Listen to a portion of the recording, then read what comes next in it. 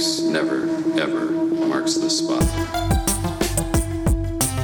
I am altering the deed. Pray I don't alter it any further.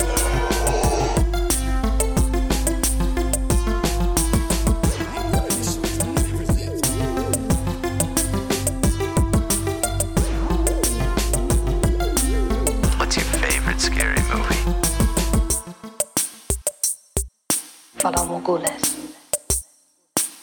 Most of the intelligence community doesn't believe he exists. The ones that do call him the Winter Soldier. I'm Batman. Dracarys. Hello, everyone, and welcome to this week's episode of the Top 5 Report, the podcast that realized today that when you're 80 years old, Ash Ketchum will most likely still be 10 years old. My name is Drew, your host for the evening. Along with me, as always, is my brother Peter. Here. How's it going? How's it going, man? How are you? I'm doing pretty good. I actually got a dog this past weekend, which is pretty awesome. Yes. You sent me a picture of the new dog. What's its name? So her name is Luna, and she is a 100% full-bred husky that Nice. She's about a year old, and it's one of those situations where we took her off a family that was kind of a friend of a friend sort of situation, and they just weren't able to care for her anymore, so we ended up taking her off of their hands. But no, she's awesome. She's super calm, surprisingly, for a husky. And that's huge. Absolutely. And I love like going on like super long walks and stuff. So it's just another excuse to do that. And she looks like a dire wolf from Game of Thrones, which is badass too. So I'm pretty excited about the situation overall. Oh, that's awesome. And when I got the picture, I was like, one of our brothers asked what the name was. I don't remember seeing the name in the text stream, but then I thought to myself, it's crypto. I don't know why you're asking. No, I think we threw around some Game of Thrones names. Like Ghost would have been such a cool name, but she already had the name Luna, which I was cool with. I actually like that name a lot. And I mean, in the world of nerddom, there's Luna Lovegood from Harry Potter. So it does have that nerdy pop culture connection anyways, Sure. Got to make sure you have the most important pieces of the puzzle in place. But How about you? What's new with you? Nothing. It's been awesome. This week has been. I watched a few things, reading a new book. Other than that, I worked a lot, so nothing's new with me. Awesome. Yeah. Sorry, I don't have anything exciting to tell you. No, that's all good. But yeah, man, what are we? Let's jump in. What are we watching? What are we reading? So I watched one thing since our last episode, and that's the thing that I was partway through last week, and that is Witcher, The Witcher, Nightmare of the Wolf, the anime film on Netflix. Did you have a chance to check this out yet, Drew? No, just the trailer. We talked a little bit about last week because I was unaware that the movie came out. I was like, oh, hey, look, a trailer. So, yeah. Yeah, absolutely. And I think it just came out last week. But I watched through the whole movie, and I can say like I loved it overall. Like it's really, really good. I think The Witcher as a series in general has this sort of my only issue with it is it has this sort of lore dumping aspect to it where instead of like kind of showing you certain things, they'll have these scenes that are just like a lot of heavy dialogue that just dump a lot of lore on you at once. And I think this movie does have that problem a little bit. But if you pay close attention and if you're taking notes, figuratively taking notes to the dialogue. Wait. Taking notes. No, taking mental notes. Basically, I'm just trying to say if you pay attention to the dialogue throughout this movie, all of the lore that they go through, actually, there's like a number of things that they talk about that by the time you get to the end, it's all wrapped into this nice little bow. Like everything, there is a lot of heavy dialogue at certain points, but there aren't any wasted words. And I really appreciated that. Because from what I saw, I thought this was the same animation studio as like the Netflix Castlevania series. I tried to research that a little bit more, and as far as I can tell, it's not the same animation studio, but it's honestly the same level of just really awesome anime style animation, but it's like the, super realistic looking anime as, anime style as well. By the time you get to, I mean, this is kind of spoilers, but there's a pretty really incredible action scene at the end of this movie. By the time you get to the end, there was parts, and it sounds crazy to say this about a 2D animated film, but there was moments where I felt like it almost looked real because the background, as well as the characters, as well as just the color palette that they decided to use in this movie, it's just so well done. Like, the craft is just top notch. And just some of the action scenes in this movie, I was just like really, really impressed with. Last week I mentioned that in this movie, I didn't think this had any relation to the Witcher characters from the show proper. Like, I kind of thought this was a side story. By the time you finish this movie, though, there is a connection where you do realize that this does have a connection to the main events of the Witcher show. And I'm going to leave it at that because I don't want to spoil anything. But no, I just thought this was a really, really well done short movie. And the cool part about it is, and this is maybe just me filling in gaps that I wish were there in my head, but it almost felt like a pilot episode of a TV series to me. And like, there's this weird part of me that's hoping that if this movie is popular enough, they're going to spin off a animated series off of the show. So that's kind of, and that's something that I don't know if that's in the works at all, but the way this movie felt, it felt like it was the beginning to a story rather than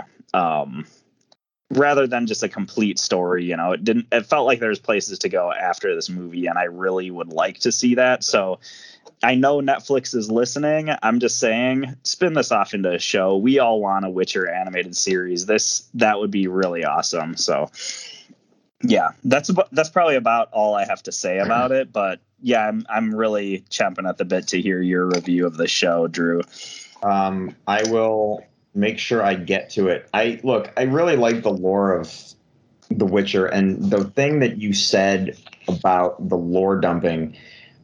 When I watched the first season, now I've made it clear that I've never read these books. I know of them. The book started coming out. I was working at a GameStop when the book started coming out, and one of the guys I worked with he picked up the first book and he's like, "This thing's amazing. You guys need to read this." He was just all into it. And I never got into the games, but the idea just sounded cool. I just never had time to read the books or anything. So in a post Game of Thrones world where you're going to pump shows like this out, the first season I liked, but the first season, like you said, has those lore dumping moments, which that's where I felt the show dragged the most. But the anime, I guess I could call it an anime, seems to, or the cartoon animated movie, however you want to word it, just based off the trailer, it seems to be a lot more action packed. But then again, with cartoons, you got to kind of keep them moving in a sense. You know what I mean? So. Yeah, absolutely. Like, there is a ton of action, but there is a lot of dialogue. I think the movie does a good job of, it has a lot of, there is a lot of moments of dialogue, but they present them, just from a cinematography standpoint. The moments that are dialogue heavy, they present those in a really, interesting way visually. Okay. So that's just a really cool aspect of it. And going back to the Witcher series proper, and how like it does have those sort of lore dumping moments, I think the main problem is just like you said, this is a post Game of Thrones world, and Game of Thrones just did such a good job, because Game of Thrones is a series with very intricate lore that could be a lot for somebody who's not a huge fantasy fan to watch that show and to be introduced to White Walkers and all these like other crazy concepts. But I think the way like Game of Thrones did such a good job of presenting all these esoteric, fantastic ideas to the audience and making sure that each one was going to impact you emotionally while you watched it. And I feel like that's just, it's not that the first season of The Witcher was bad in that respect, but it's just like a slight shortcoming that just sticks out a lot more because Game of Thrones handled that sort of situation so well, if that makes sense. Yeah, and this could be the fact that I know the Game of Thrones stuff. I knew a lot of the Game of Thrones like lore and story and stuff before going into the show in general, but I didn't really feel that the lore dumping in Game of Thrones was very heavy-handed.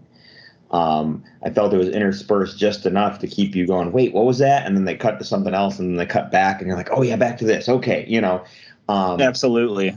I don't know if it was a conscious effort to like not board your audience, or I really don't know, but like I thought they handled their lore dumping really, really well, and it was paced out and brilliantly. So yeah, absolutely. And I just really I do think they did a good job of like when they do present lore in Game of Thrones, they do really there is like moments of emotional impact that's going to make you remember certain aspects of that world, which I think other shows haven't. I don't know if I've seen any other piece of media that's done it as well as Game of Thrones. That might sound hyperbolic, but that show's a brilliant show overall. So it's hard to, I mean, everybody loves Game of Thrones. So we could be talking about this forever. Despite some of the people not liking the ending of the show, it's a brilliantly put together show. So absolutely. Was that all you watched? Yeah, honestly, that was the only thing I had time to watch this week. How about you? Well, so like I said, I was reading a new book. I'm a big fan of author Matthew Riley. He had a book come out, the Two Lost Mountains, which is part of a series. It's the second to last book in the series. Normally when a book of his shows up at my house, everything stops so I can read it. It has been sitting on my shelf for quite a while because I've been incredibly busy, and it was more of I want to enjoy this and savor every word of this book. So as soon as I'm not as busy, I will read it. I know how that goes. So it's been sitting there staring at me, but I've been kind of making it my little reward for myself. Like, okay, life has calmed down, time to crack the cover. And I literally have spent the last 2 days just sitting on the couch reading in all my free time. As soon as I get home from work, it's like, that's awesome. Instead of playing a video game, I have a book in my hand kind of thing. So it's been kind of nice. However, so I'm really excited to see how that turns out. It's awesome. The series is great. It's called the Jack West series. It's the best way I can word it because I really don't know what else you'd call the series. But it's like, and I've talked about it before, it's like a modern day Indiana Jones, if you will. The two things that I watched, I did a Disney double feature this past weekend. Interesting. I watched live action Mulan, and cool. And I watched Cruella. Okay. Live action Cruella. I watched them back to back. Like I said, legit double feature. Have you seen? They are spiritual sequels of each other, aren't they? They are. Have you seen either of these? I have not seen either one of them, but I'm very interested in both of them and watching them at some point. The trailer for Mulan made it look amazing. Overall, the movie was awesome. It really was. Cool. However, my one criticism, here's the thing. If you've seen the movie Mulan, like the animated film, you're pretty much getting that with the live action version. There's not a lot of surprises. They instead of the dragon Mushu following her around, they have a phoenix, which doesn't talk. It's more a symbolic kind of a thing in the realm of like martial arts symbolism. And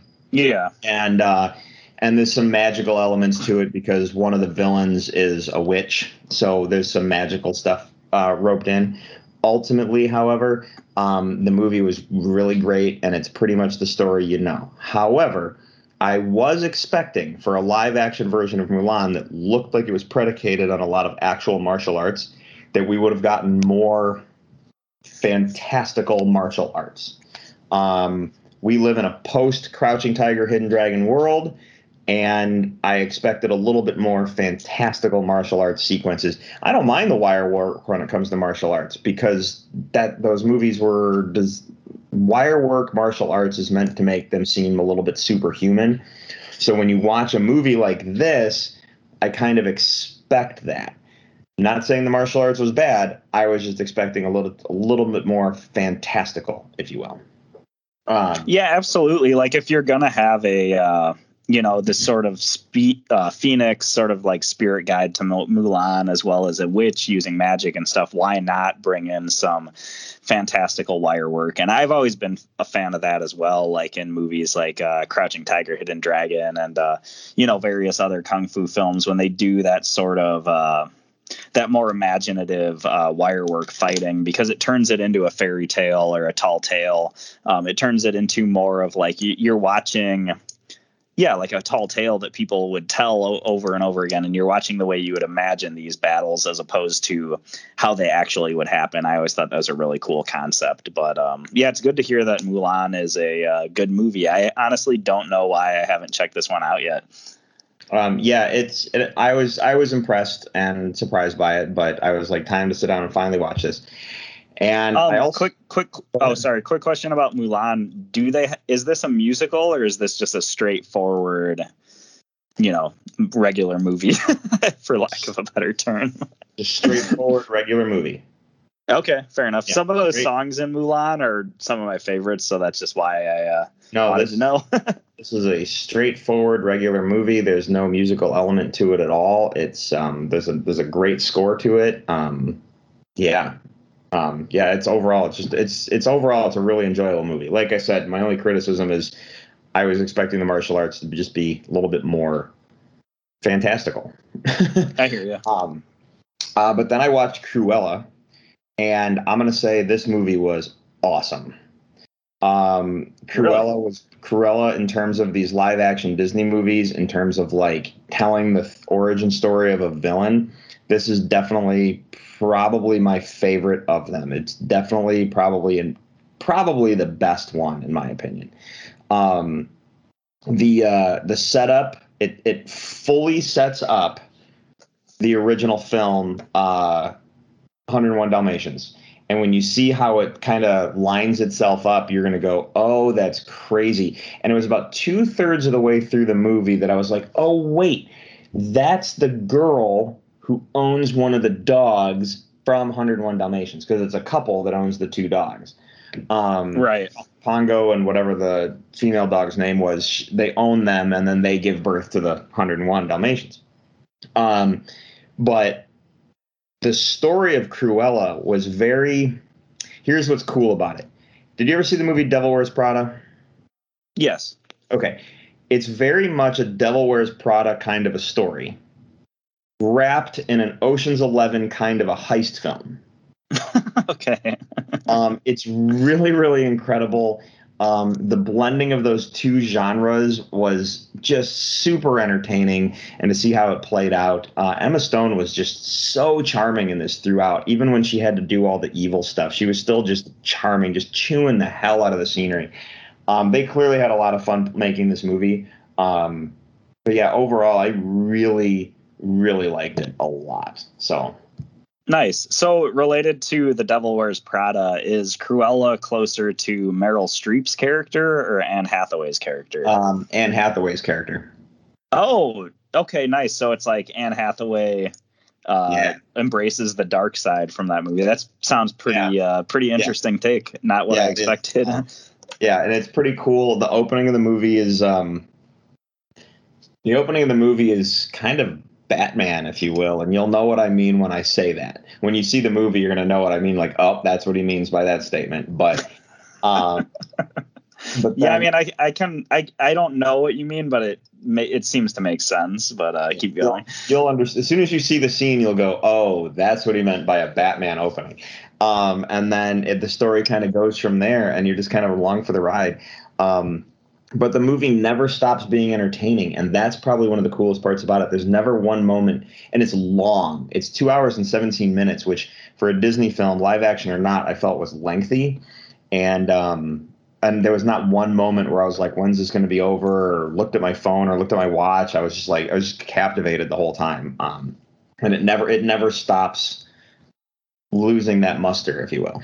So That's awesome. Yeah. I'm going to ask you the same question about this movie as I did about Mulan, but is this a musical or is it just a straightforward normal movie? Straightforward, normal movie. And we don't have anybody singing the Cruella de Vil song in it at all? I'm gonna then. Or is that a spoiler? This is essentially a spoiler, but I'll talk about it. Like I said, it sets up the film 101 Dalmatians. So when you watch the movie, there's a character that like I said, I realized, oh, that's the girl who owns the one dog. And then I was like, oh, and that's the guy who owns the other dog. And then as a bonus scene, you see him in front of his piano writing the Cruella de Vil song. Nice. So it's very brief, but it's the only musical type element of the movie. Otherwise, it's a straight up movie. And it's a bonus scene like it's like right near the credits. It's like the credits start and then they show you that and then they go back to credits. So. Okay, nice. Yeah. But no, seriously, watch Cruella. I was really entertained by that one. That one was great. So, yeah. All right, man. Well, that's it for my watching and reading. Unless you have anything else. You want to talk about the news? Yeah, let's go for it. Cool. All right. So, I am always blowing up the idea of Mission Impossible movies. And Tom Cruise has Mission Impossible 7 and then Mission Impossible 8, and they're shooting them back to back. Mission Impossible 7 is supposed to be, I think it's supposed to be out later this year. If I'm wrong, it'll be early next year. I have a feeling it's going to be early next year because I don't think they'd put it back to back because Top Gun 2 comes out this year. More on that in a moment. But because Tom Cruise, and I've talked about this before, I always praise the way he makes movies because no one makes movies the way he does right now because he wants to do everything real. He believes that there's a cool interview with him about Top Gun where he's like, there's certain things you cannot act. And he goes, I know my audience will know if it's fake. So everything has to be done real as humanly possible, but safe. So he's like, tries to do all his own stunts. He wants like the G-forces of the plane to be actually pulling him, so the look on his face is real and not acted, and that's awesome. There's a sense of authenticity to that. So there's like a Stanley Kubrick aspect to that as well, because I remember hearing about how like Stanley Kubrick like tormented the actors on like the Shining set and stuff just so he could capture like actual fear. In film and stuff. And so that's really interesting conceptually, definitely. Yeah. And Tom Cruise worked with Kubrick, so that might be where he picked that up. That's I totally forgot about that. But yeah, Eyes Wide Shut. That's a really good call. But this is, like when you look at Mission Impossible 6, the motorcycle stuff was all done for real. The helicopter stuff was done for real. The Halo jump was done for real. And that trickles back into Mission Impossible 5 and 4 and so on. But so we're walking into Mission Impossible 7. There's a motorbike sequence. So Tom Cruise did 13,000 motorcycle jumps to prep for Mission Impossible 7. Nice. I don't know what that means, but that makes me go, clearly some motorcycles are going to be jumping. Absolutely. With this quote from Tom Cruise, "This is far and away the most dangerous thing I've ever attempted. We've been working on this for years. I wanted to do it since I was a little kid. I have to be so good that I don't miss my mark." That just makes me excited to find out what he's talking about. But I guess Mission Impossible 7's done and shot. They're literally in post edit phase right now. That's awesome. So I'm excited for that. But in other Tom Cruise news, Tom Cruise has made sure that Val Kilmer returns as Iceman in Top Gun Maverick. And this is huge. So Val Kilmer's return to Top Gun was spearheaded specifically by Cruise, who is very adamant that Cruise came back to play Iceman in the movie. Now, this is huge. Do you know what's been going on with Val Kilmer? A little bit. I haven't been following Val Kilmer super closely, but you can go. Val Kilmer, several years ago, he basically disappeared from the public eye. Right. Okay. And basically what happened was he got throat cancer. Yeah, I knew it was some sort of health issue. Yeah, he can't talk. So despite all of that, Tom Cruise is like, no, we have to have him back. How do we get him back? How do we fix this? How do we like help him? Whatever. So, and this is absolutely nuts. So, despite all that, Kilmer managed to keep working while dealing with his health issues. With Top Gun sequel months away, Cruise and Kilmer decided to unleash an unexpected gift for his fans, the return of his voice. They reconstructed Val Kilmer's voice with an AI program called Sonatic, or however I say that word. So Val Kilmer's light, deep voice, well, hold on. You'll be able to hear his light and deep voice. Unfortunately, Kilmer's throat cancer battle took away his ability to express himself vocally, but this AI company Sonatic, let fans hear his voice one more time in an online video. So Kilmer says, a phrase we often hear is having a creative voice. But I was struck by throat cancer after being treated, my voice, as I knew it was taken away from me. People around me struggle to understand me when I'm talking. But despite all that, I still feel I'm exactly the same person, but now I can express myself again. First off, that's awesome. Secondly, I checked out they have a video clip online. It's basically, there's nothing to it. It's basically like a colored screen and you get to hear his voice and it's incredible. It sounds so amazing. And I don't know if I know he's tried to do a couple things, but his voice, I've heard his voice when we found out about the throat cancer thing years ago. So it was clearly destroying his vocal cords and everything, but they were able to basically reconstruct his voice and it's awesome.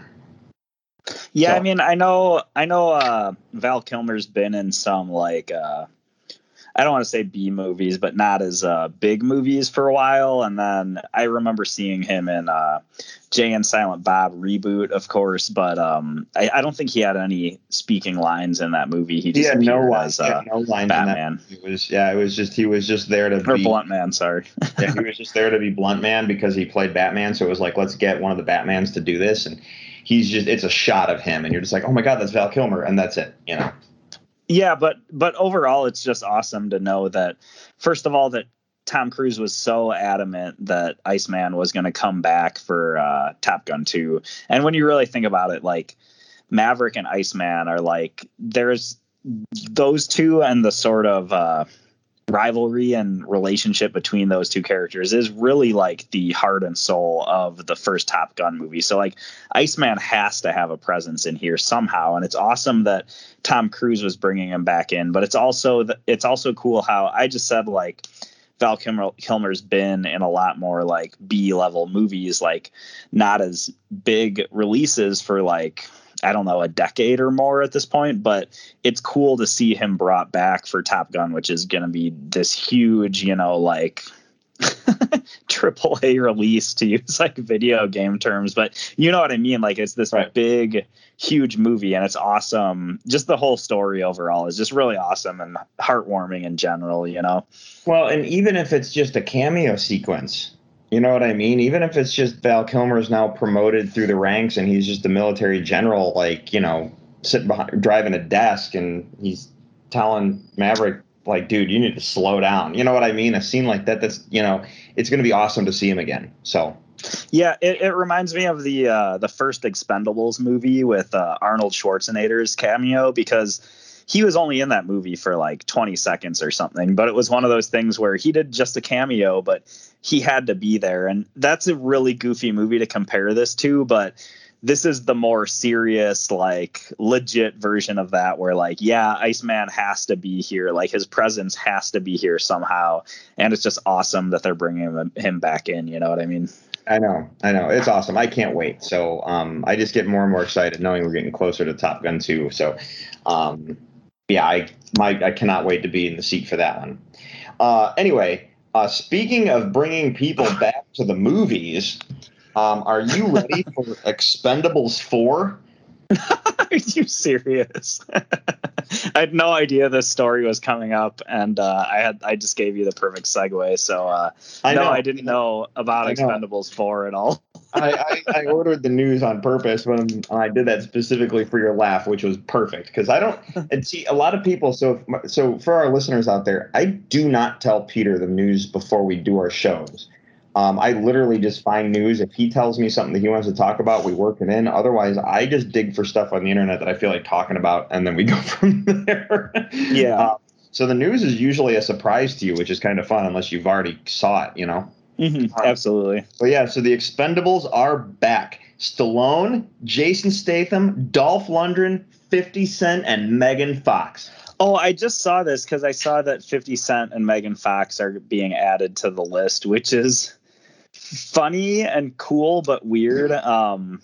50 Cent and Megan Fox, I don't know if I think of either of them as like action movie stars, but I guess they fit that role in their own right. Like the majority of the movies that those two have been in have been action movies, unless I'm wrong. 50 Cent's entire movie career, I think, is action. Yeah. Megan Fox had all the Transformers films, the Ninja Turtles films, Jonah Hex. So she's done her share. Yeah, absolutely. Yeah, so I think, we've done our share, and I don't have a problem with Megan Fox. I just was like, when I saw that they were bringing it back, I was like, really? Here we go, Expendables 4, why not? And then I saw the cast list, I was like, okay. I'm like, yeah, Stallone, yeah, Jason Statham, yeah, Dolph Lundgren, yeah, saw that, 50 Cent, Megan Fox, what is so... Absolutely. It's pretty cool. It's super random. So right. I'm a little behind in my Expendables movies, but yeah, maybe I'll check this one out. Yeah, right. I don't know if I saw the third one. I do remember there was one photo shoot, which was, they did one photo of all the action stars at once on a set. And it was just one photo from the photo shoot for like Vanity Fair or something. And all I could think in my head was, this is the most expensive photo ever taken in the history of the world. And it's because of the amount of people on set and what it probably cost them to have them all there. So, absolutely. When that movie came out, like, I feel like meme culture wasn't exactly what it is now, but it just hit so many boxes on just being like a major ridiculous meme of a movie. And that's just a hilarious. I might have heard about this when that photo was released, but it just seems to go with the whole banter of the movie just overall, you know what I mean? Yeah. Now, again, speaking of someone coming back to the movies, The Rocketeer will be returning. I don't know if you saw this. Yeah, I actually did see this one as well. Yeah, so The Rocketeer is returning with a Disney Plus movie. It's going to be a reboot, correct? Sounds like it's going to be a reboot, and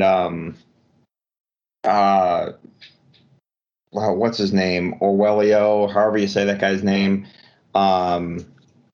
He's going to be directing it, I guess. So I don't know how they're planning on going with. So, but I'm down. I like The Rocketeer. I really love that movie. I was just like, sweet, we're doing a Rocketeer movie. Great. So. Yeah, absolutely. I'll definitely check this one out. There is a point where I was talking about this with some friends earlier, and we were all kind of groaning at it a little bit just because of how many Disney Plus releases end up being reboots, how there's, they're doing the Home Alone reboot, and just so many of the things they've released are reboots. But I mean, it is The Rocketeer, which is an awesome movie in the first place, and it'll be really cool to see what they can do with newer technology, and maybe just to see this new take on the whole thing. It might be pretty interesting. Well, I mean, there's that argument, but how many of those reboots have just been awesome? I don't know, because I haven't watched any. Oh. Well, I was just going to say, like, I know you said the Mighty Ducks reboot or TV show is really good. Yeah, the Mighty Ducks thing was fantastic. So, like, yeah, I don't know. Yeah. I'm down. But this also makes me wonder, when do we get the Willow show, man? Yeah, no kidding. Yeah, I'm waiting for Willow, but Willow is probably waiting to be shot in the Volume, and the Volume schedule is kind of being taken up by Star Wars right now. So we'll see. That makes sense. Absolutely. But all right, let's move on to DC news. So first off, this is kind of big. There's a couple things that released. So first and foremost, CinemaCon happened a week-ish ago, and some footage for Matt Reeves' The Batman got released. They showed some new stuff. Apparently, we have a new trailer coming our way, as well as some footage from Matrix 4 got released at CinemaCon. Both movies got incredible responses. from those who were able to attend CinemaCon. From what I understand, it was primarily just industry people. So I don't know. I understand there's that argument of critics versus actual audience members. But both movies got incredible responses. The big thing about Matt Reeves' Batman, the first reactions for Batman are describing it as a scary, dark, and graphic horror movie. And it's 3 hours in length. I mean, everything you just said sounds amazing. Right. That sounds awesome. And Matt Reeves also said it is supposed to be a emotional journey for the Dark Knight in a way we've never seen before. Now, I don't know how to take that because I read a lot of Batman comics, so I can understand what he means by maybe an emotional journey. But in terms of the movies, I don't know what he means by saying we've never seen that before. What I can say is that Matt Reeves, if you look at his film history, he did the Planet of the Apes films. Mm-hmm. And those were all they're all dark, but they're all emotional journeys. And I thought they were really, really well done. So when he says he's kind of focusing on more an emotional journey for those characters, I kind of see I kind of can use those as a platform to see what he's trying to say, you know? Yeah, absolutely. I mean, yeah, it's hard to know what to say because every single aspect of this description of this new Batman movie that you just said, to me, sounds amazing. Like, it sounds like the Batman movie I want to see. Like, I want to see a Batman movie that makes me scared, but also that connects with me on an emotional level. And everything I've seen from this film, which at this point is really just a couple behind the scenes shots and knowing who is involved in the movie, I think this movie is setting up to be something really special, at least as far as I can tell. I did want to ask, because you said they released footage from this this new Batman movie, as well as Matrix 4. Is this something that you had to attend the event to actually see, or has any of this footage been leaked, or what's the situation here? CinemaCon every year, from what I understand, is an event that you have to attend to see what's there. Okay. And everything is kind of hush-hush, almost like they keep everything as hush-hush as possible till someone leaks it online, and then eventually they go, well, we might as well just release the trailer now. But it sounds like there's a trailer that was always planned to be on the way. They just showed it off to the execs and whoever was able to attend. So, okay, cool. Yeah. In other DC news, the script for the HBO Max's Batgirl movie is finished. It has been written by Christina Hodson, who wrote the Birds of Prey movie. I'm a huge fan of Batgirl and the lore around her character. Telling me that the person who wrote this was in charge of writing Birds of Prey, all I can say to that is there's some stuff in Birds of Prey that really kind of angered me as a fan, because they really got a couple things incredibly wrong.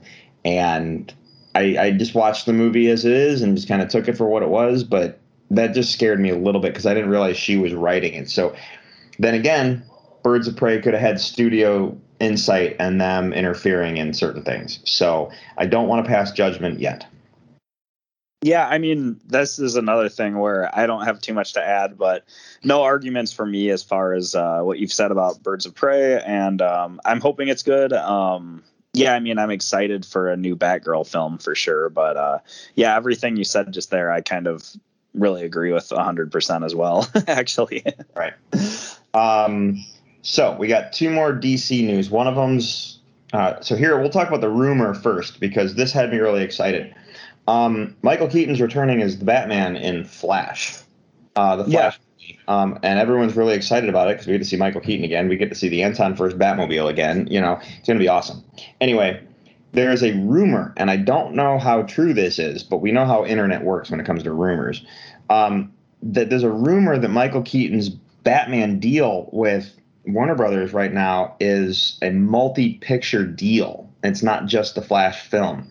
This is where the rumor goes. The deal includes rumor, quote unquote, by the way, I'm just saying this right now. This isn't I'm not saying this is fact, so don't come back and say Drew from Top 5 Report said this is happening. Rumor says the deal includes The Flash, the Batgirl film for HBO Max, and they're quietly working on a live-action Nightwing and Batman Beyond projects. Nice. How many people want to see Michael Keaton play old Bruce Wayne in Batman Beyond? I mean, it's the old fan cast from like 10 years ago. People were talking about this, like, it would be awesome to see Michael Keaton play the old version of Bruce Wayne. So if that's a reality, that is just badass. Yeah, I know. All right, last piece of news. This kind of dropped earlier this week, so it's dropped over the weekend, actually. DC Fandom will be back this year. So last summer, you and I sat down and got to sit and do DC Fandom, and it was basically an online comic book convention, and we got to sit and watch some trailers and watch panel discussions and all that stuff. Like I was going to Comic-Con, but I was sitting in my house in front of my computer. And so DC Fandom is coming back. It is going to be October 26th. The downside of that is I already checked my calendar, and I am slammed busy that day. There's no way I'm going to be able to sit and watch the panel discussions, but I will go back and sit and watch all the trailers afterwards when my day winds down. So if you're able to watch any of the panels, by all means, Peter, I'd love to hear your thoughts if you're able to sit down and do that. Yeah, I'll do my best, but it's honestly those trailers. Like last year, that was just such a fun event it really was San Diego Comic-Con level of like, oh, this new trailer came out. And it was just such an awesome event. And Drew, I know you and I are both DC fans, so it's kind of cool to have that sort of all that hype concentrated for, a fandom you love and care a lot about. So I'm looking forward to it. I'll do my best to watch as much of it as I can, but we'll see how it goes when the event actually happens, I guess. Well, go ahead. What? Oh, no, I was just going to say, were you going to say more a little bit I was ago? just going to say things that are being covered at DC Fandom this year. And I'll go in importance of getting you excited. League of Super Pets. Okay, nice. Right? Catwoman Hunted, whatever that is. It could be an animated project. I'm not 100% sure. Young Justice. Sounds cool, though. Young Justice Phantom. So the next season of Young Justice. Harley Quinn season 3, which I'm super excited for. I loved the first 2 seasons. A Black Adam sneak peek, whatever that means, because I know they've begun shooting, so they got to have something, right? Hopefully, it's a little more than last year. Yeah. Injustice, the animated film. I don't know if you know about this, but in the DC animated universe that they're creating these straight to Blu-ray movies or whatever, they're doing Injustice. I don't know if it's a multi-part thing or if it's just a one-shot or if it's just a one movie, but they're doing an animated film. I think that's fantastic. I can't wait to see that. That's going to be huge. That's awesome. It's going to be huge. Aquaman, King of Atlantis. So this Aquaman sequel, they're going to have some stuff to show us there. And then the one that I'm assuming is the new Batman animated series for HBO Max is titled Batman Caped Crusader. It might be a working title. I really don't know. It's just listed as Batman Caped Crusader, but they have a picture of the Bruce Timm artwork that was released when they announced that they were doing it. So I'm assuming that's what that is. It sounds just like an awesome, like I said, an awesome set of trailers to watch. Do you suspect that they might release this new Matt Reeves The Batman movie trailer at DC Fandom as well? They could. Am I out of line?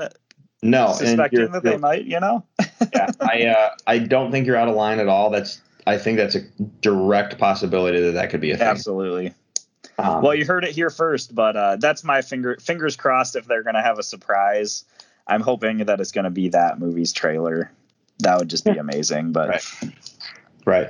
All right, man. Well, that kind of brings us to the end of the news. You want to talk the list tonight? Yeah, absolutely.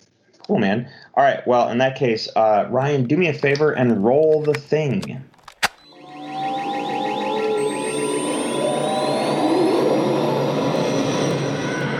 And now for the top 5. All right, Peter, this was my pick this week. And I it's a list I don't think I'm surprised you and I have not gotten to. in the time that we've been doing this show. And I have a feeling. So let me just cut to the chase. We're doing our favorite anime. Yes. And I have and I know that there's going to be listeners out there going, "Wow, you watch stupid anime."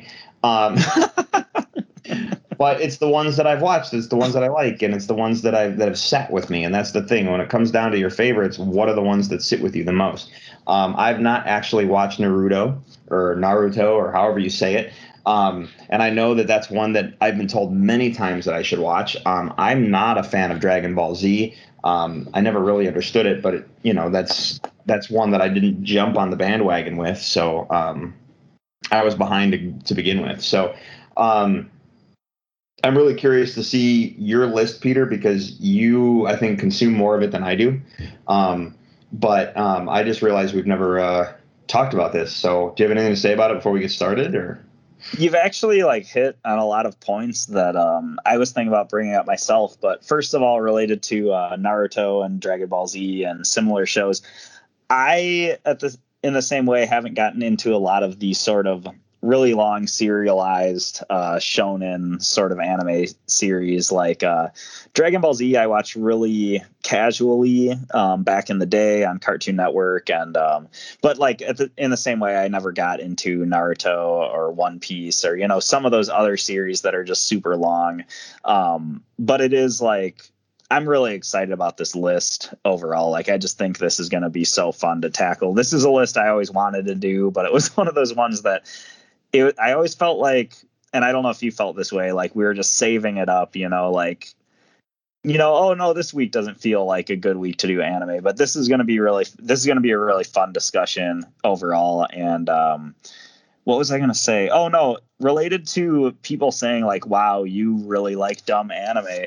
That made me laugh because I remember a long time ago, I saw this comic online. It was kind of just this meme sort of crap post comic, but it was this comic that showed two people who met each other and they found out that they both liked anime. And it was just one of those things oh, cool, you like anime? I like anime too. And then they're like, well, what kind of shows do you watch? And then the person says what they like.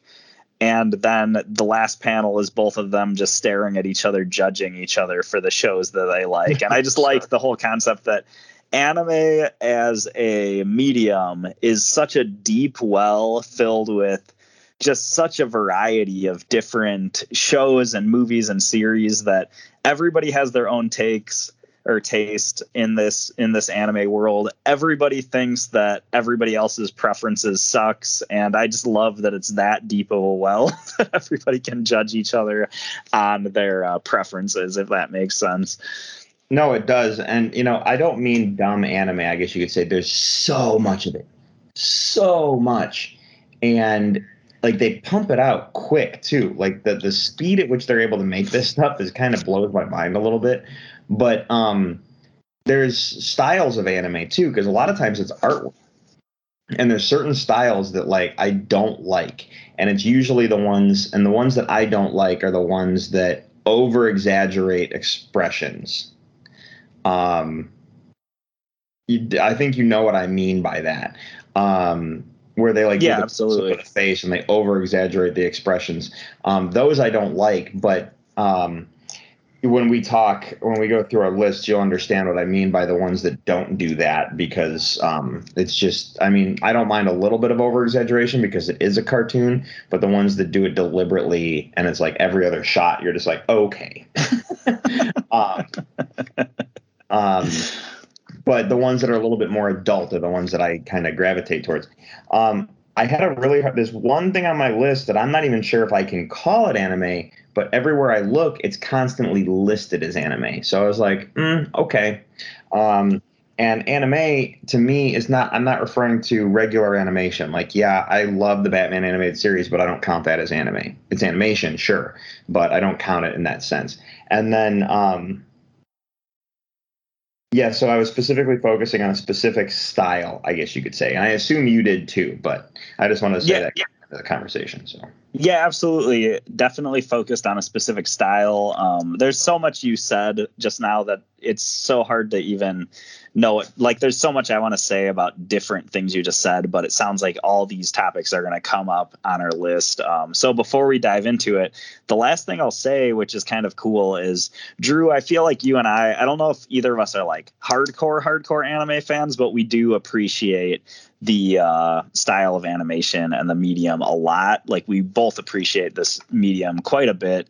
And what's cool about it is I think both of us have gotten into kind of a lot of our own series and movies within anime. So I think we're not going to match a ton, which will make this for a good discussion as well. But I have two honorable mentions. I don't know where you sit. I have one. Okay. Yeah. So then I'll start, and then I don't know if I'll go two in a row or how it'll go. But my first honorable mention I can probably keep pretty short. Drew, this is definitely one that you're familiar with because you showed me this movie, but I chose the anime film Ninja Scroll. This is a movie that I remember back in high school. Like I mentioned before, I was pretty casually into Dragon Ball Z. I wasn't the person who watched it every day, and I wasn't the person who watched every episode, but I was the person who for a couple weeks would be binging it on Cartoon Network after school every day. And then I would get sidetracked and I would come back in a couple months and maybe watch it for a couple weeks more, like that sort of a casual fan. And I was casually into all of the Adult Swim anime shows, Trigun, Cowboy Bebop, et cetera.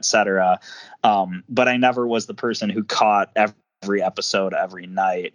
And Ninja Scroll, because it was a movie, because it was about ninjas and just badass gore and battle scenes, and the movie's composed of a bunch of almost like mini boss fights and stuff. This was a movie that I just felt like I could really go full in on. I could really feel like, yeah, this is one of my favorite movies. I just think it's badass. It's filled with violence and gratuitous nudity and everything you want to see as a high schooler. This movie was awesome. And it's just one of those movies that I saw at the right time in my life, and I've always had a fondness for. I'm sure we might even talk about Ninja Scroll as we go on. I don't know your thoughts on the whole thing, but this was my first honorable mention. Ninja Scroll, so people understand what it's about. This is what IMDb says it's about. It's about a vagabond swordsman who is aided by a beautiful ninja girl and a crafty spy in confronting a demonic clan of killers, with a ghost from his past as their leader, who are hell-bent on throwing this, and I don't know how to pronounce this word, but the bad guys, I guess you could say. The movie is just ridiculous in certain places. It's just a lot of fun. It's martial arts and swords and violence and gore and, like you said, nudity and language. And the movie, like I said, is ridiculous. I absolutely love this movie. I know there's a series, which I never saw. I wasn't a big fan of the sequel. I know there's another one. It's like Ninja Resurrected or Ninja Resurrection, I think. I wasn't a big fan of that one in comparison, but I loved that original film. When I got introduced to it, it was in college, and I had a friend of mine who's like, everyone's got to come over and watch this movie. And he gave everyone a character list, and you chose a character, and you could comment and talk until your character died, and then you couldn't talk for the rest of the movie. That's such a fun way to watch a movie. That's hilarious. Yeah, and he's like, I expect you guys to comment and talk, and we'll laugh and whatever, but I'm going to give everyone a character, and when your character dies, you can't talk anymore. And it was kind of a funny bit. And he wouldn't let anyone choose the main character. No one could pick the main guy. So, yeah. So, sorry, this is really bad, and I won't go in depth for it, but I had a group of friends who did a similar thing back in the day where they all got together and watched a movie, and as they watched it, they chose a different character every member of the group was going to identify with. The only issue is that movie was Deliverance, and things got really awkward as the movie went on. Wow. Lastly, to comment on Ninja Scroll, because I know we've talked about it's super violent, gory, action-packed, lots of nudity, lots of craziness in this movie. This is a movie that as I've kind of gotten more into anime as a genre, I've kind of like learned that this is a movie that it was one of those movies that was kind of imported to the US during like the 80s or early 90s or something, but it was at a time where the only people who were watching anime were these weird like comic book guys who were in their like 20s and 30s who were just kind of like trading VHS tapes at comic shops and stuff. And it's kind of funny because nowadays, like, there's a huge like sort of like preteen innocent like comic book fan, or sorry, not comic book, anime fan base. But I just think it's funny because there's Ninja Scroll, there's other movies like Wicked City, and a lot of other just really dark, gruesome movies that were kind of imported to the US back in this time where it was just kind of these older comic book nerds. And it's kind of cool how the anime fandom has kind of reversed, where it's almost like a younger fandom nowadays, and people are a lot into less dark, violent, gruesome stuff. But I think as a historical thing, I think Ninja Scroll fits in that weird sort of VHS trading element of the whole like anime implosion over in the US, if that all makes sense, if you know what I'm talking about, Drew. Yeah. So that's my first honorable mention.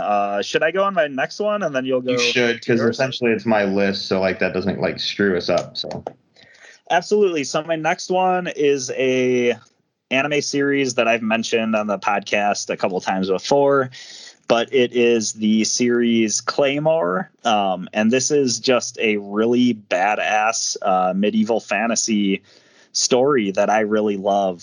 It's kind of funny that earlier in this podcast episode, I was talking about The Witcher and The Witcher, The Nightmare of the Wolf anime movie on Netflix, because the thing is Claymore, and I don't know if I almost feel like Claymore or The Witcher, like, I don't know which one came first, but I almost feel like one of these things influenced the other one, because Claymore has so much in common with The Witcher, because Claymore is this anime series that takes place in this medieval world where there's all these humans and they're all terrorized by these demon monsters called Yoma.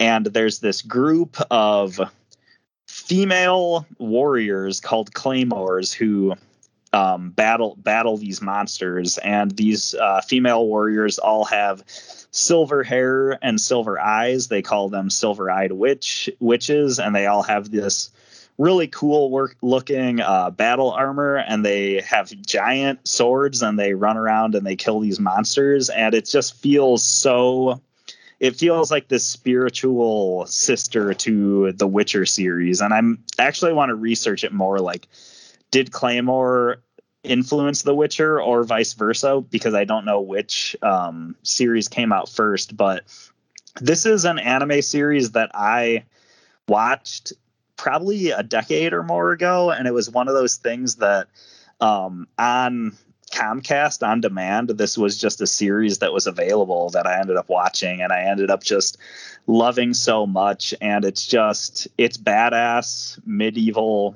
storytelling, and it's a really great, solid series. I think I mentioned the series on our top 5 favorite underrated pop culture. Okay. Yeah, you know that list. I think I mentioned Claymore on that list because this is a series that I think is really, really cool and nobody seems to really talk about. It's hard to know what more to say, but I definitely think if anybody gets the chance to go back and watch Claymore, like, this is just a really cool series overall. Right, and it's a series that I saw, like, you know, when I was searching around, like, ooh, what's some cool anime to watch? It was one that caught my attention, and I'm glad you brought it up. Because I have a little better of an idea of what I'm going into. So, that sounds cool. So I'll have to now actually put that on my list of things to check out. Is there, and I hate to ask this, but I brought this up last week, I always like watching anime with the English dubbing, because I find it difficult to watch a cartoon with subtitles. So is there an English dub, or do I have to watch it with subtitles? This is one that I've watched so long ago that I honestly don't know. I can't remember if I watched this subtitled or dubbed, but I feel like it was dubbed, to be honest. Like, I feel like in my memory, I can imagine this being dubbed. And Drew, knowing the kind of stuff you like as far as in the science fiction and fantasy realms, I think that you would love this series. Right. I just think it's really badass. So yeah. All right, cool.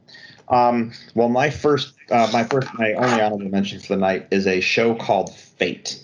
There are 2 of these. One's called Fate Stay Night, and the other one's Fate Zero. I believe that Stay Night comes first.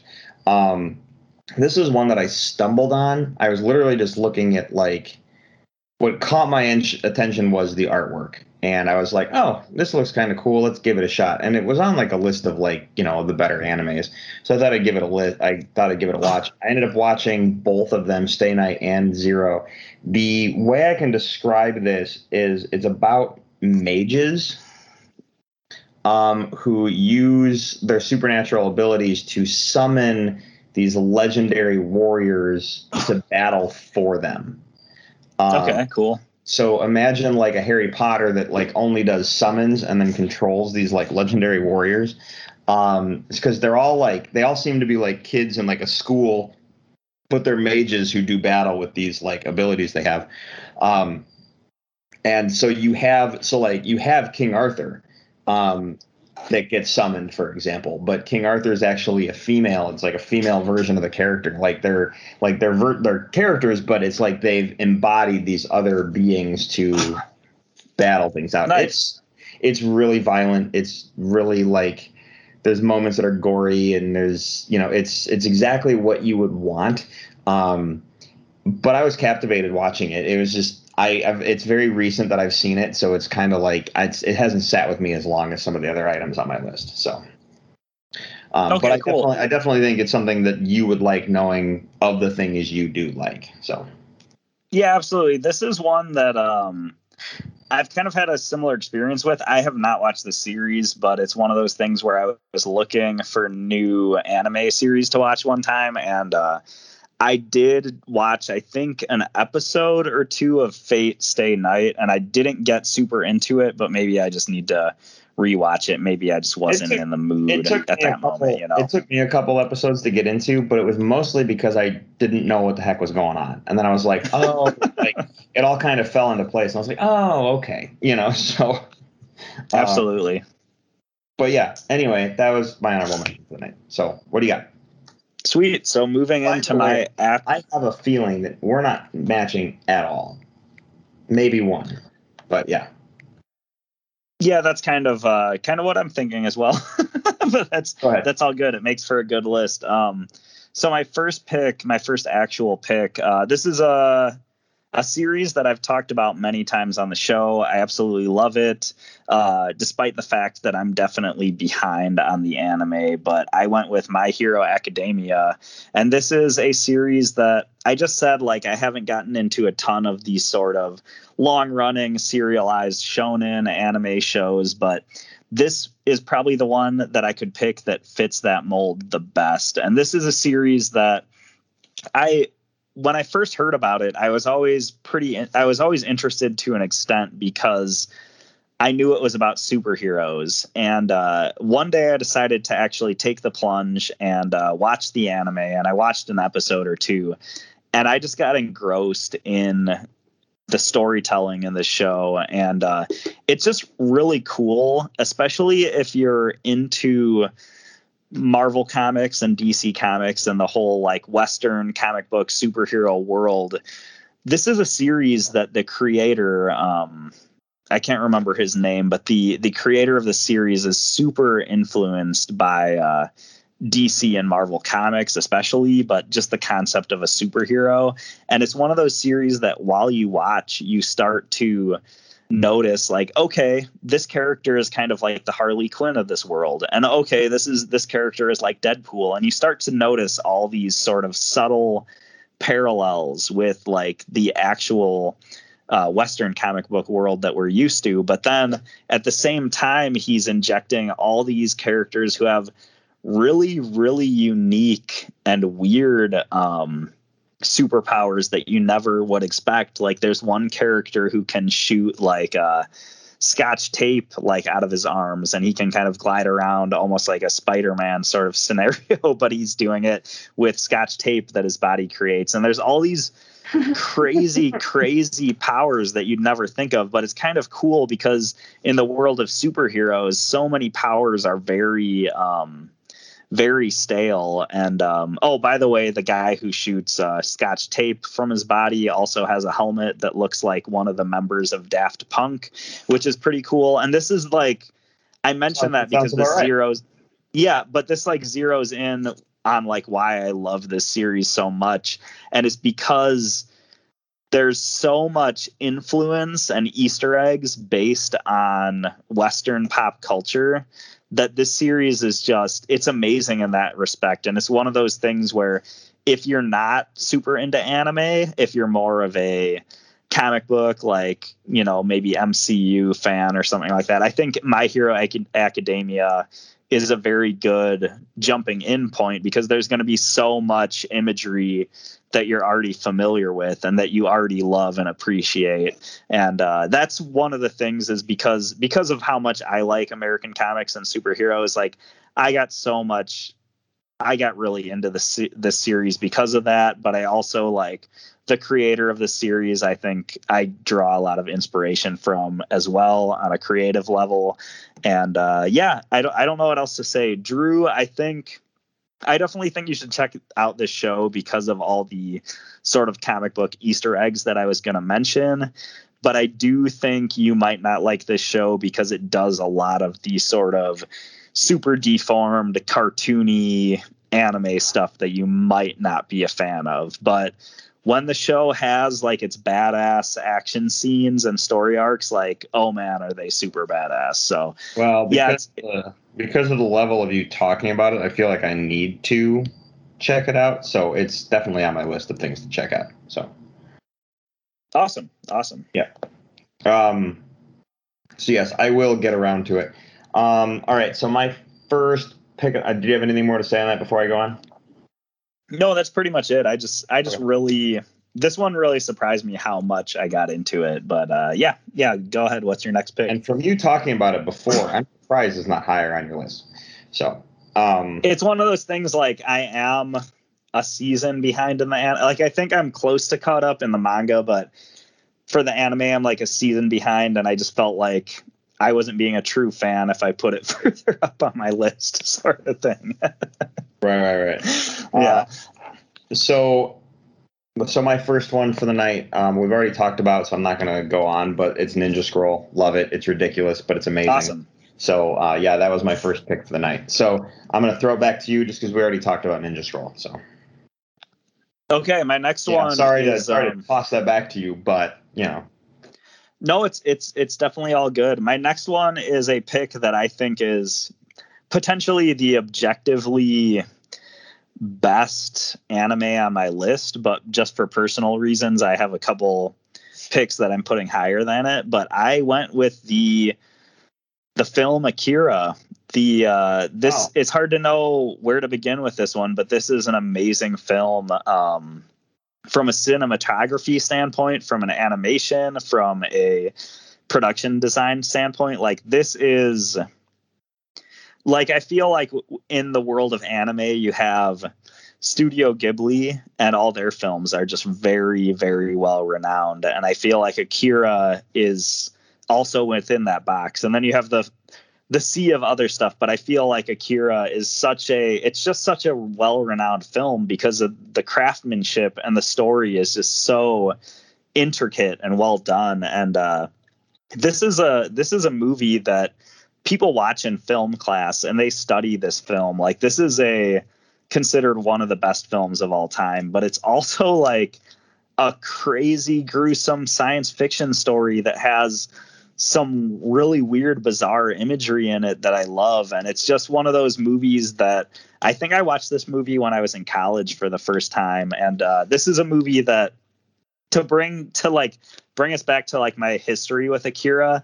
I first heard about this movie when I was in like grade school because I was watching the Sci-Fi Channel and they had a commercial for, I don't know, it was like a commercial for like random anime movies that you could call and order, and Akira was one of them. And at my age, I had no idea what anime was, but I was like, oh, cool, this is like really cartoony stuff, but they're doing really serious sci-fi looking stuff. This looks awesome. And then it was like years and years later that I finally watched this film, and I was just blown away by all the things I was saying, the story and the level of animation and the design work and how detailed the backgrounds are. And it's just, as a piece of craft, this is like an amazing movie, but it's also just like, it's one of those movies that I feel like I watch every 5 years or so. I'm just like, I need to watch Akira again. And it's one of those things where it's like, yeah, it's good for me to watch Akira every couple of years just to keep those Akira thoughts in my system, if you will. I know that sounds weird, but if you've ever seen this movie, you know what I'm talking about. And you can see the influence of this movie on so many other things, like direct animation grabs that went from this movie into Batman the animated series and stuff like that. And yeah, Akira is incredible. Drew, I don't know if we matched on this one or what your thoughts on this pick are, though. We did not, and there's not a lot of things I can say that you didn't already. One of the big things with Akira that really stood out to me is there's another movie that I'll talk about later that kind of falls into this category, but the backgrounds, like the style, the level of animation, it's one of those things where you watch an anime for the first time and you look at you're watching the story, but then you look at the background and your brain goes, holy crap. You know, it's one thing to watch like a Disney movie and understand the animation you're looking at, and then you turn around and you see the animation from a Disney film to like an anime, and you're just like, good Lord, the amount of like work that goes into those movies. It's kind of mind blowing, if you will. So, but yeah, like Akira, like even the pop culture reference, I mean, Ready Player One, they have the Akira bike in the movie. Yeah. And this is a movie that kind of goes along for a crazy ride from beginning to end, if you will. And to me, it seems like it's all about the adventure. And it definitely stands out. This is a movie I completely almost forgot about when I was doing my list.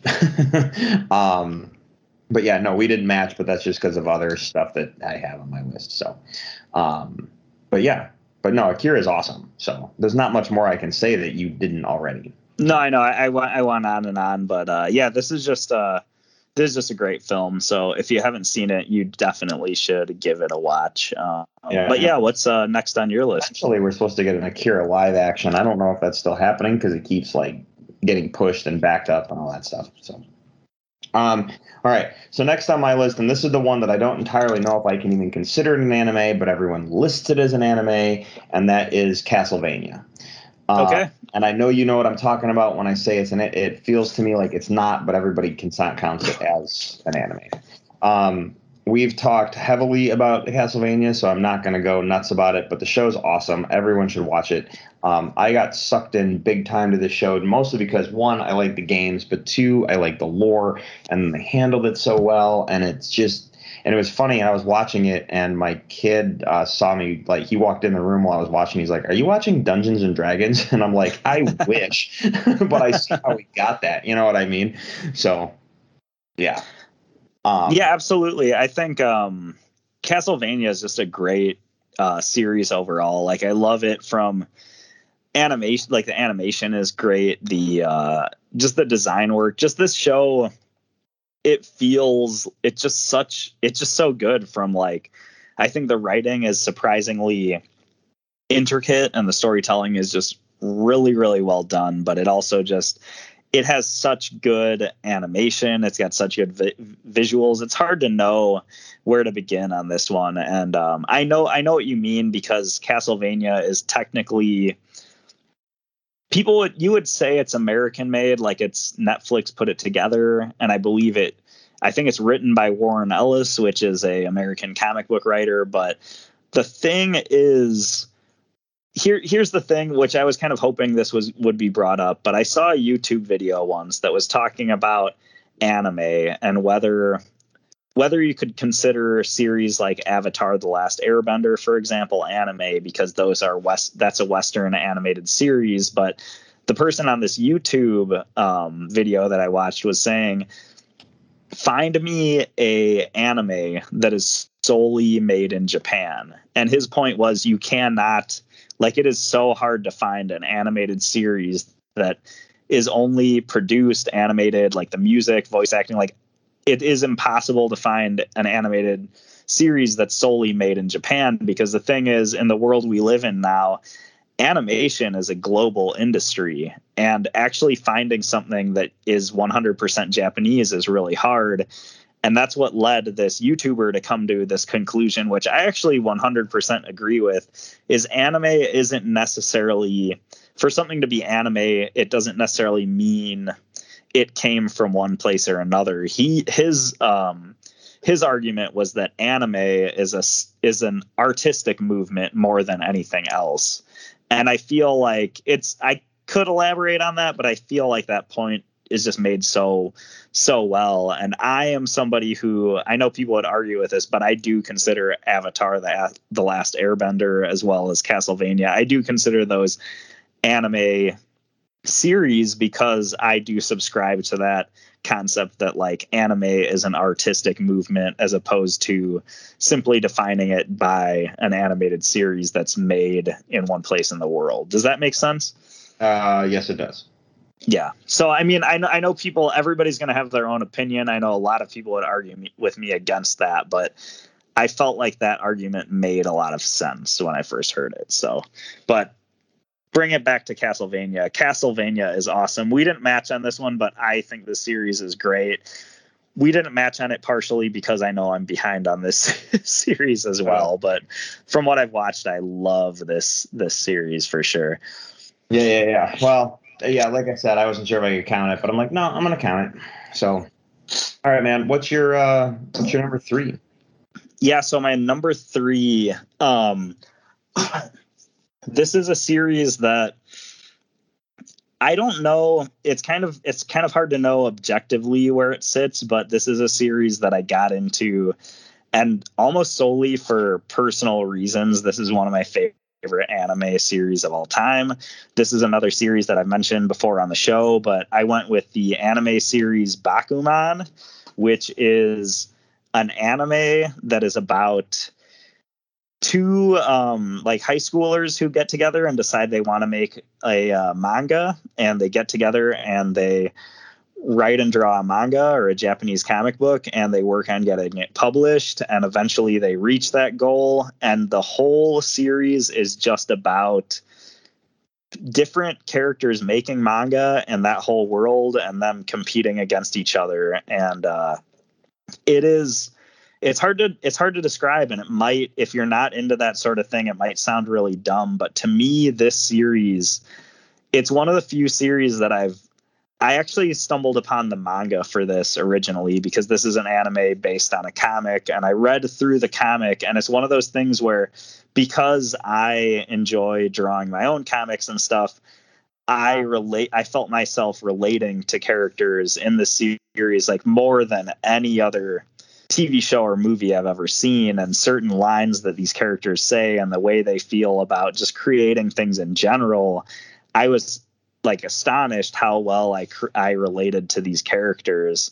But then it's one of those things where I enjoyed the manga so much that I went ahead and I watched the anime, and I just went through that really fast. And like, it was one of the things where I already read the manga, so I knew exactly what was coming. And then the anime covers mostly all the same points, but it was just such an enjoyable watch.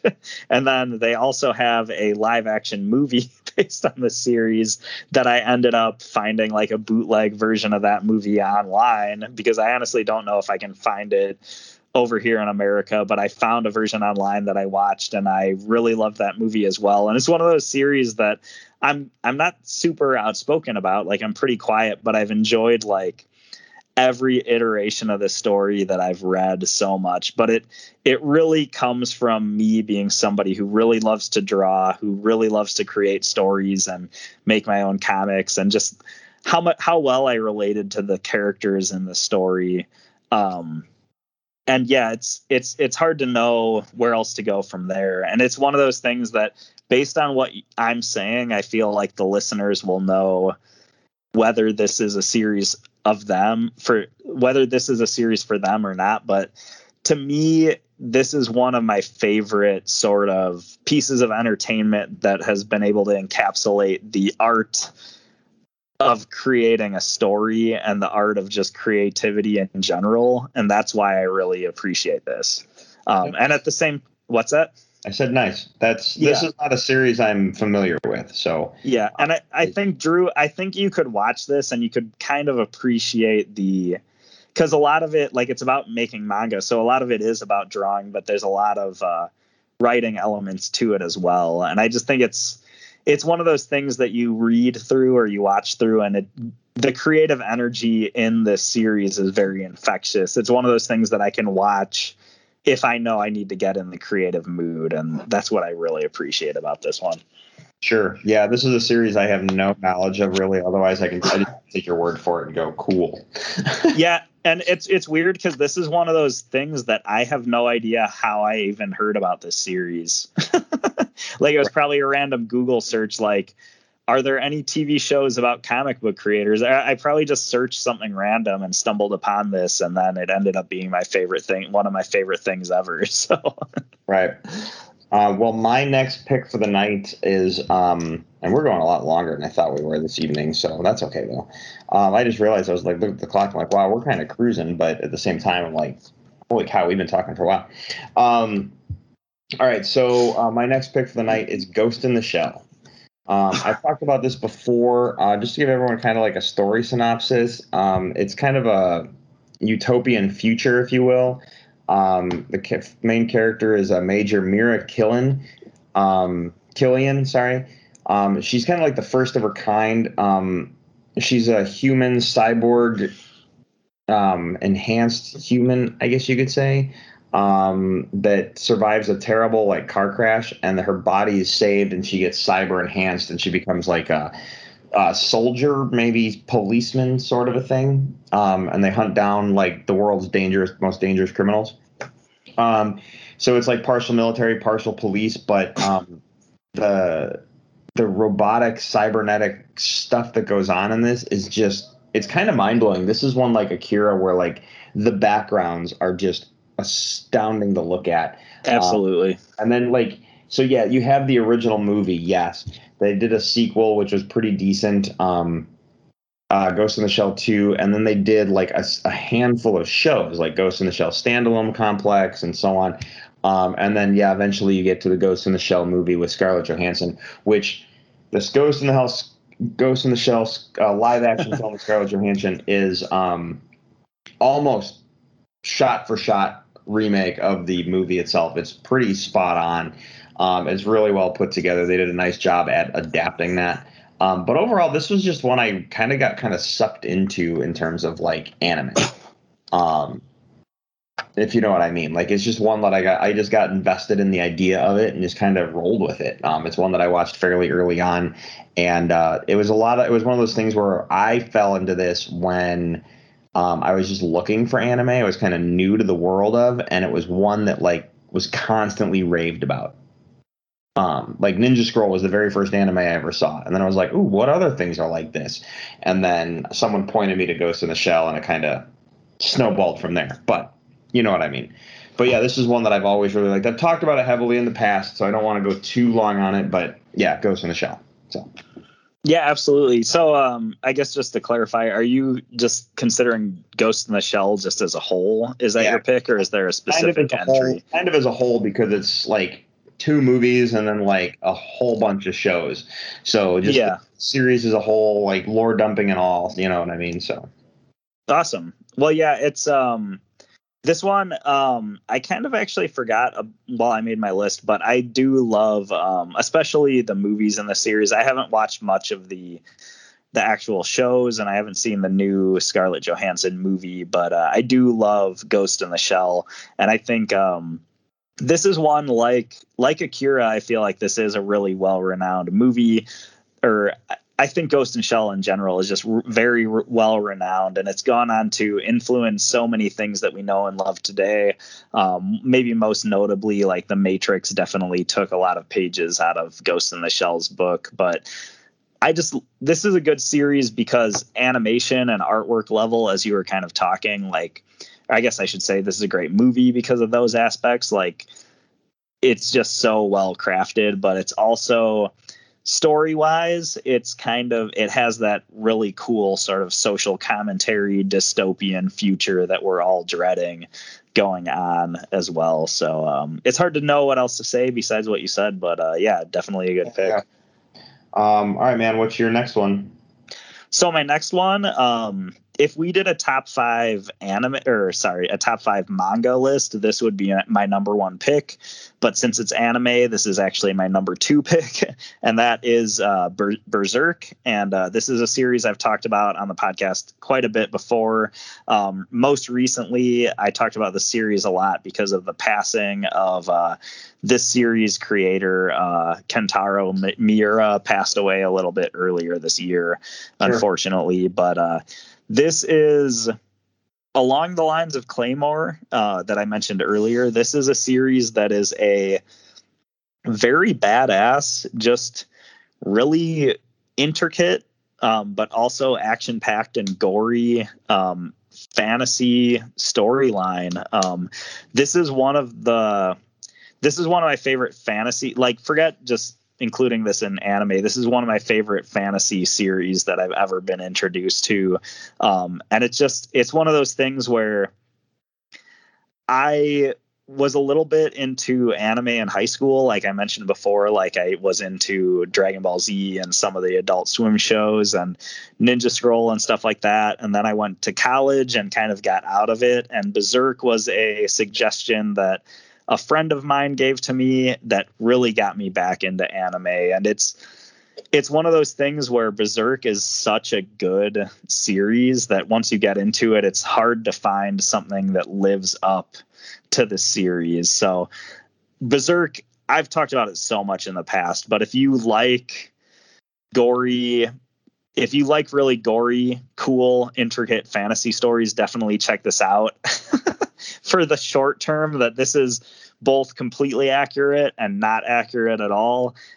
If something somewhere between Evil Dead and Game of Thrones sounds like it would be up your alley, check out this series. And just to clarify, there's a couple different iterations of this show, and there's a couple animated movies as well, but specifically for this pick, I would be talking about the 1997 Berserk animated series, which is, in my opinion, the best entry they've had into this series. So, yeah.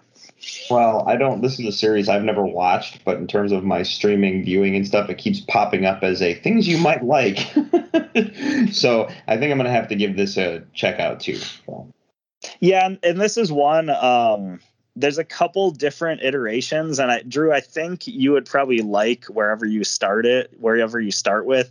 But if you are able to start with the 1997 animated series, I really do think that's the best. But there are a couple of movies that are pretty good. There's a 2016 animated series of this as well that's very hit or miss depending on who's watching. So it'll be interesting to hear if you ever do end up watching this. It'll be interesting to hear your thoughts, though. Sure. All right, man. Well, my next one for the night. What are we at, by the way? My next one for the night is a movie /series. This is the one where it kind of goes to all. It's a series called Appleseed. I've talked about it before a little bit. It's about a utopian society created at the end of like a third world war. And you have a female warrior who's been kind of battling it out. Like the war never stopped for her, and she's basically trying to survive in the Badlands, if you will, the spacing of it. And she kind of gets pulled out or extracted, and she has to kind of get herself back into the swing of things, into what humankind has become and how like advanced of a society they are in the areas that are not war torn. And then there's a conspiracy that develops, and it's a lot of robots and guns and crazy tech, and yeah, it's really cool. But it's one that like I kind of like stumbled on, just imagery caught my attention, like the artwork, and I'm like, I'll give this a shot. And then I was completely like just enveloped and sucked in. There's 3 movies and a series. I never watched the series, but the 3 movies are fantastic. So, and nice. I just haven't watched the series because I don't know where it's streaming that I don't have to pay for it. So, and when I say that, I mean it's not on Netflix, it's not on Amazon. Like where can I watch it where I don't have to pay like $1.99 an episode kind of thing. So. Absolutely. This is, I believe I've watched one of the Appleseed movies, but it's been a long time. I think I liked it, but really all I remember is I think there was some cool CG mecha action scenes in there. But it's like the first movie is like half CG, half normal anime.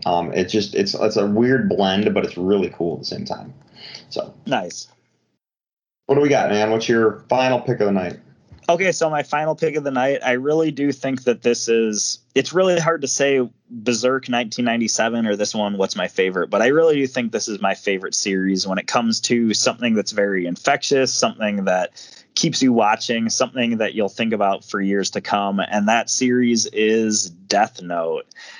This is a series that conceptually, it's just such a cool story concept because this is a series about someone who it's about this character Light who gets this notebook, and the notebook has magical properties. Maybe it came from a death god. I don't know. You'll have to watch the series to find out. But if you write somebody's name in this notebook, it will kill them.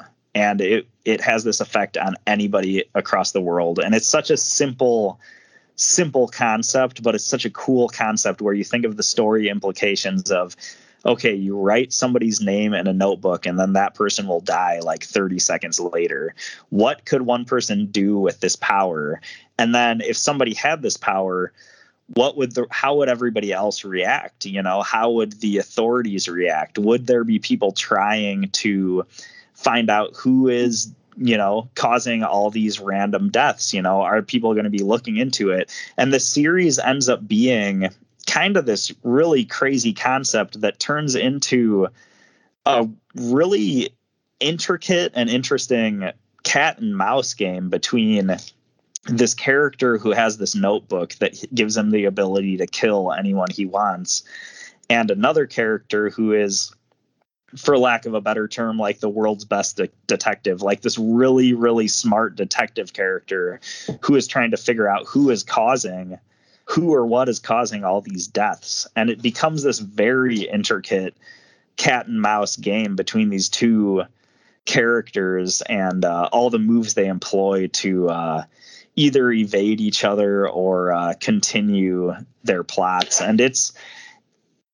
past that, it's hard to know what to say, but this is a series that it's animated. It is almost all dialogue and strategy. It's not one of those series that you watch that's a lot of action, but I think Death Note is just so smart because when you watch it, you don't even care that there's not a lot of action because the storyline is just so good that you get so engrossed. And this is one of those series that has that sort of it has that lost level aspect of it where it's one of those series that once you finish an episode, you just want to jump into the next one. And it's just so interesting and it's so well done. This series, the creators of this series also did the series Bakuman that I was talking about a couple picks earlier. And they're both very different series, but I guess that I'm just mentioning that because it goes to show that I like that writer and artist combo a lot. But Death Note is one of those, I guess I can leave it at this. This is one of the ones where if I was trying to show one anime series to somebody to try to get them into anime, I might show them Death Note because I really think it's that good and it's that level of like, it's going to get you hooked sort of thing. So, yeah. This is one that I've been meaning to watch forever, but you're selling me on it more and more. So I'm literally going to probably have to make this one of the next things I watch. I've been told to watch it several times. I know they did a live action movie, but I've not watched the live action movie. I just know there was some mixed feelings with the fans. But no, I'm gonna have to give Death Note a go, like an actual just time to sit down and watch it. Yeah, I'd say check it out. The biggest thing that I feel like the biggest drawback for you, Drew, is there is a decent amount of just teenage characters in the show, and I don't know if that would be a drawback or not. That doesn't bother me at all, because when it comes to anime, a lot of times you're walking into that. Absolutely, but I do think that it's a very smart series, and it's very, like, some of the storytelling is really genius in Death Note, and it's one of those things where if you watched the series and then you watched the Netflix live action version of this, it would be really interesting to hear your take, because I've watched both as well, and I liked both for different reasons. But it'll be a very interesting discussion when it finally happens. All right, nice.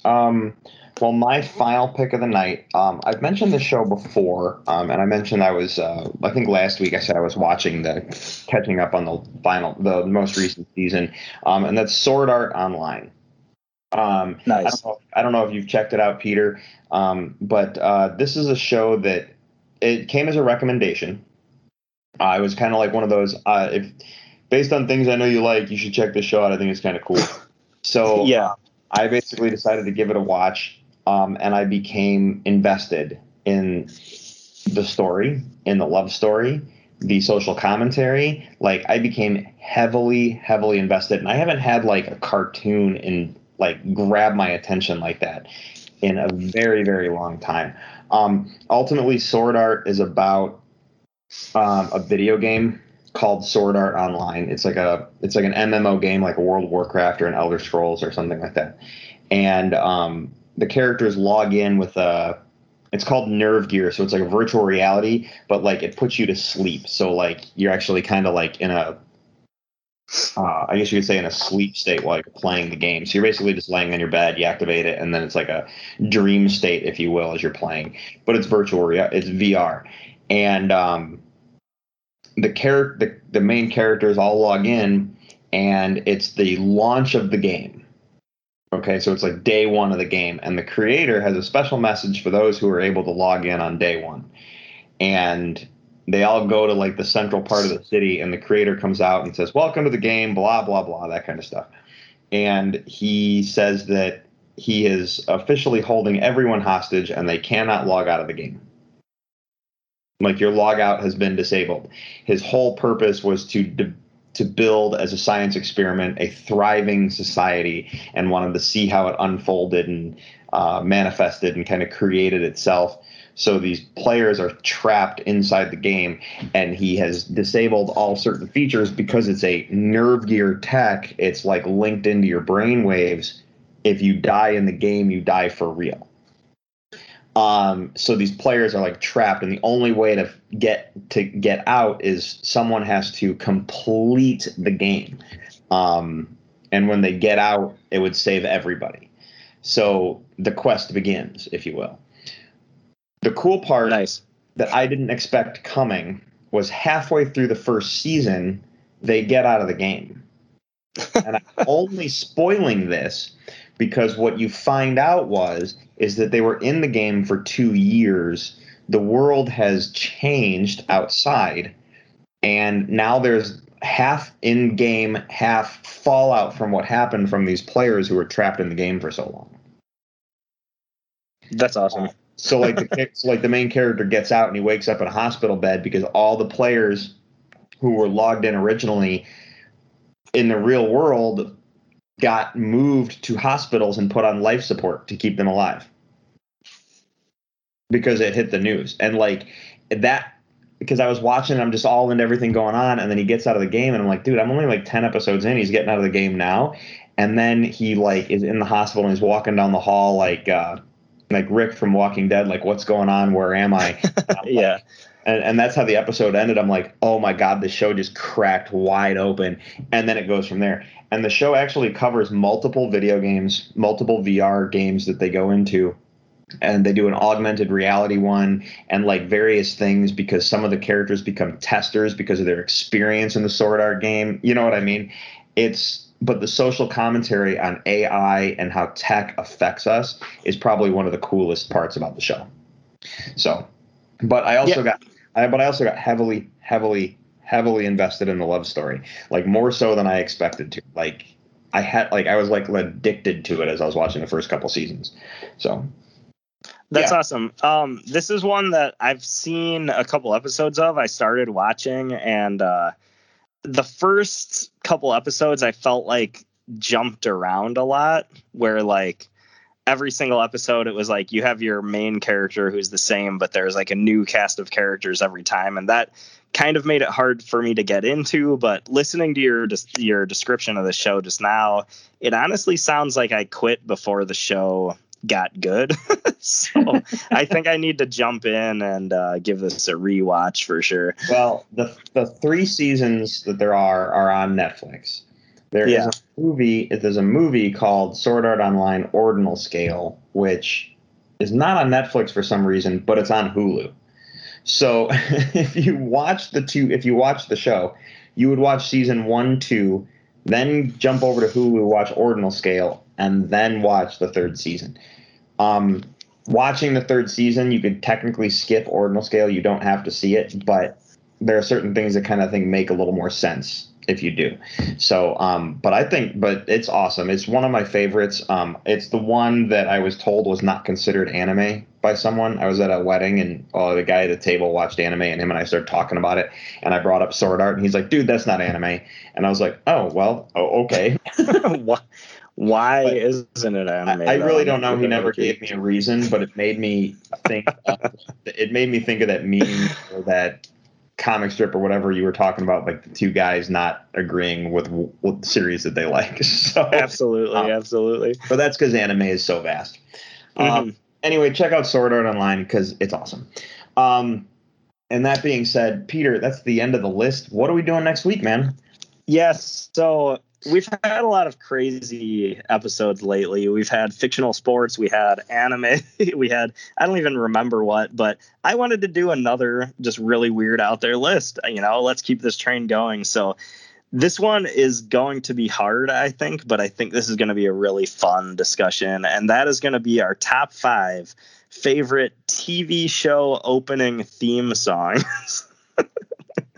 And this is one that it's music related, so it could be specifically you just really like that theme song, but it also could be one of those, I actually really love the opening for this TV show and the pairing of the music and the imagery that's presented. And this is a weird one, but I do think this is going to be a really fun, albeit niche, but I do think this is going to be a really fun topic to tackle.